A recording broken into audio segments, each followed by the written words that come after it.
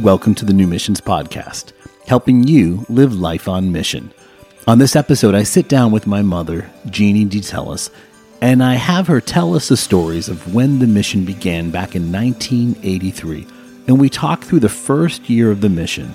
Plus, she shares about some insights she observed of watching children become influential in sharing the gospel to their families. Let's enjoy this conversation with Jeannie.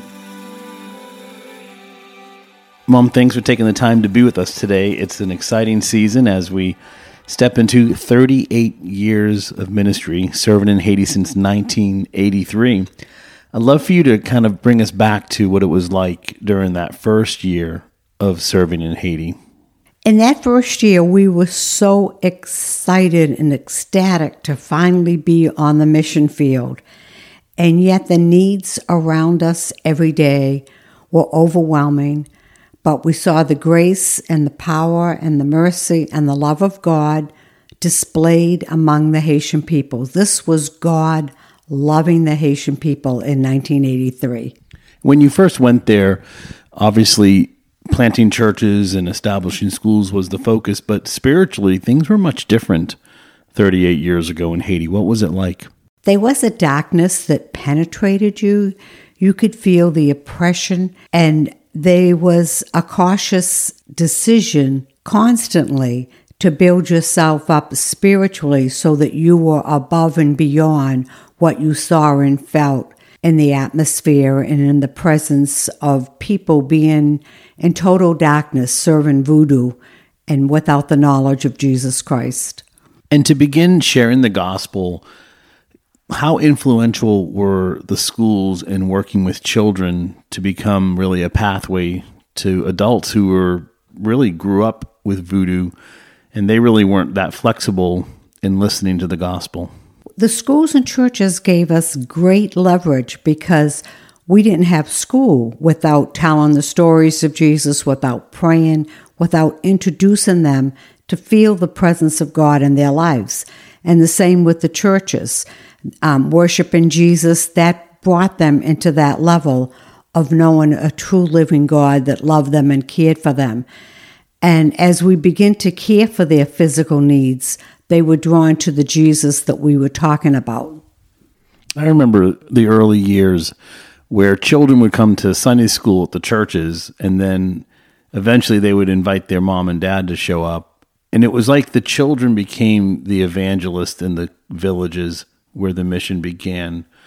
Take me back for a moment for you personally, because you were a pastor's wife who moved to Haiti, brought your family, and sacrificed greatly. But what was the pioneering drive for you? You left so much, but you were willing to risk so much. What caused you to surrender so greatly? I didn't feel as though I left anything at the time, because this was something that God had placed in my heart. It was something I wanted to do. This was my dream, to actually be there and live among the people. So that as a pastor's wife in the United States, going to Haiti, I basically used those same skills, loving people, communicating. And then in the end, there's nothing that we can do in the natural to see a life transformed. It happens by God himself. He touches their lives. He changes them. He makes them witness his love to other people. We're going to talk about the Haitians in just a moment and how you shared the gospel with them, but most people may not know that you actually hold a master's degree in international development, and you actually wrote your thesis on the first village that we served in the village of Nepali.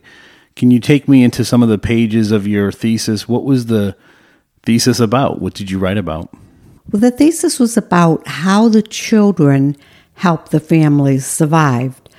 The title of the thesis was The Role of Children in a Household Economy in Rural Haiti.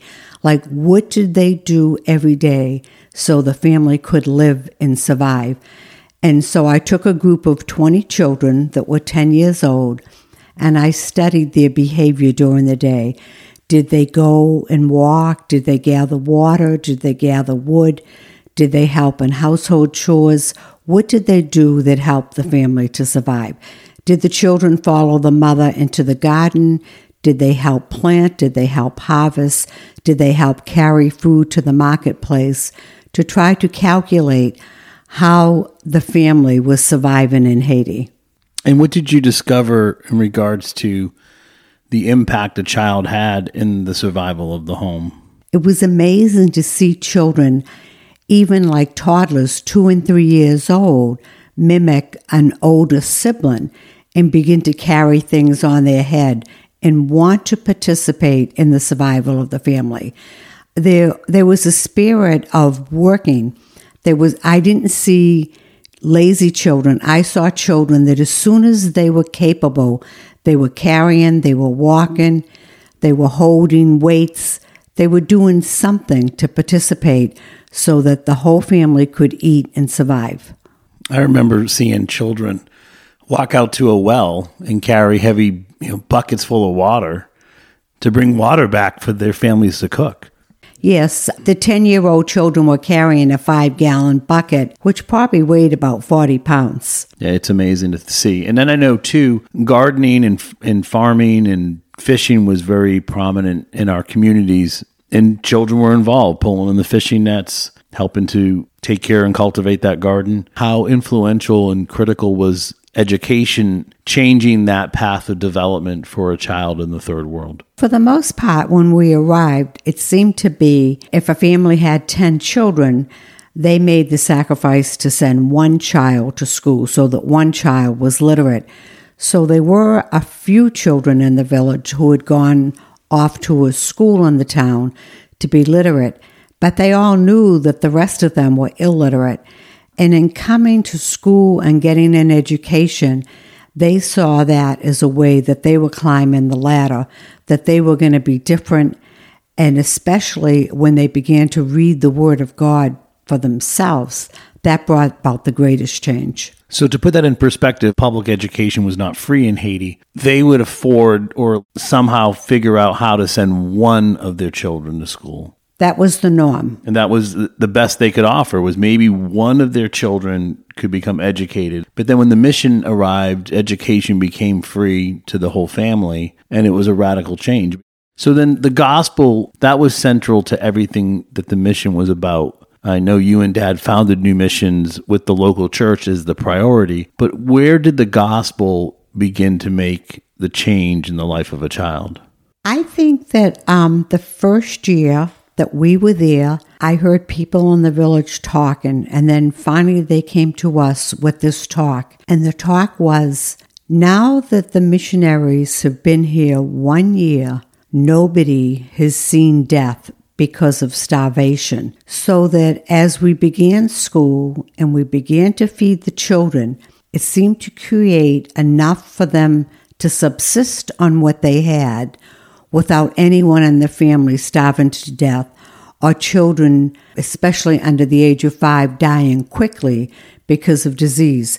There was the intervention of medical help and food and education that began a transformation in their lives that multiplied and accelerated. And now let's fast forward today. What role is the gospel in their lives? I know you have been close to many Haitians and have seen a transformation spiritually for them. What have you seen in regards to the faith in Jesus changing the fabric of their culture? As I look at the Haitians today, I see them standing taller and stronger than I ever could imagine. I see them so committed to the will of God. I see them with the call of God. I see them carrying on the mission of communicating the gospel of Jesus Christ. I see them shouting to their people to hope in God. And there's one verse in the scripture that really brings home to me how I feel about the Haitians on this 38th mission anniversary. And that's found in 2 Thessalonians, the 1st chapter, and the 3rd verse. And for the Haitians to hear it in Creole, and then I'll say it in English, it says, Moi-même accolat yo, nous devons bon Dieu grâce tout temps pour nous-mêmes, frère nous yo. D'ailleurs, c'est normal, parce que la foi nous a grandi, et puis l'amour nous tout nous gagné yon pour l'autre là, a augmenté. And in English it reads, we ought always to thank God for you, brothers, and rightly so, because your faith is growing more and more, and the love every one of you has for each other is increasing.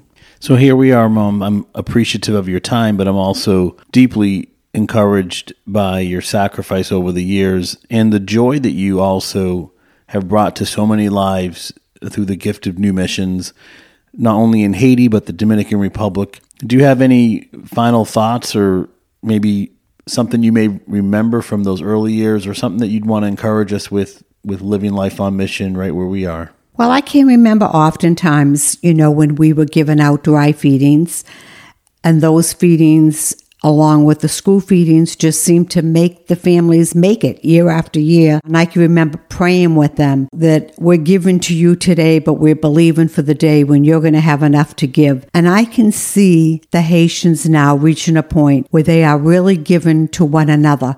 And my greatest excitement with the Haitian community now is with the graduates of our Bible school, how I see them going out and they are planting churches and they are opening schools and they are doing a great job communicating the gospel of Jesus Christ. Well, it's a sweet joy to witness, Mom. I know that for you and Dad, you would have never imagined now 38 years later, a generation is truly on the rise, making an impact. So thank you for your life of dedication. And I thank God for you. And thanks for being my mom, but also thanks for pioneering New Missions with Dad and role modeling for us such a dedication to your calling. I love you greatly. And we thank God because we know that it's nothing that anyone could do in a physical sense, but this is all God's work, His mission, His people, and He orchestrates His workers throughout the world to bring the message of the gospel of Jesus Christ.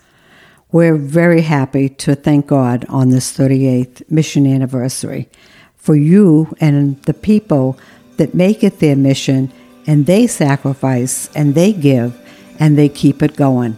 God bless you all. Thanks, Mom. Thanks for listening to the New Missions Podcast, helping you live life on mission right where you are and wherever you go. I want to invite you to join us in sharing the love of Christ to children in Haiti through child sponsorship. Simply visit newmissions.org and search for a child to sponsor. You can help change the life of a child through the gift of education, medical care, food, and most importantly, the gospel. Thank you for partnering with us to make a life-changing difference in the lives of children from Haiti and the Dominican Republic.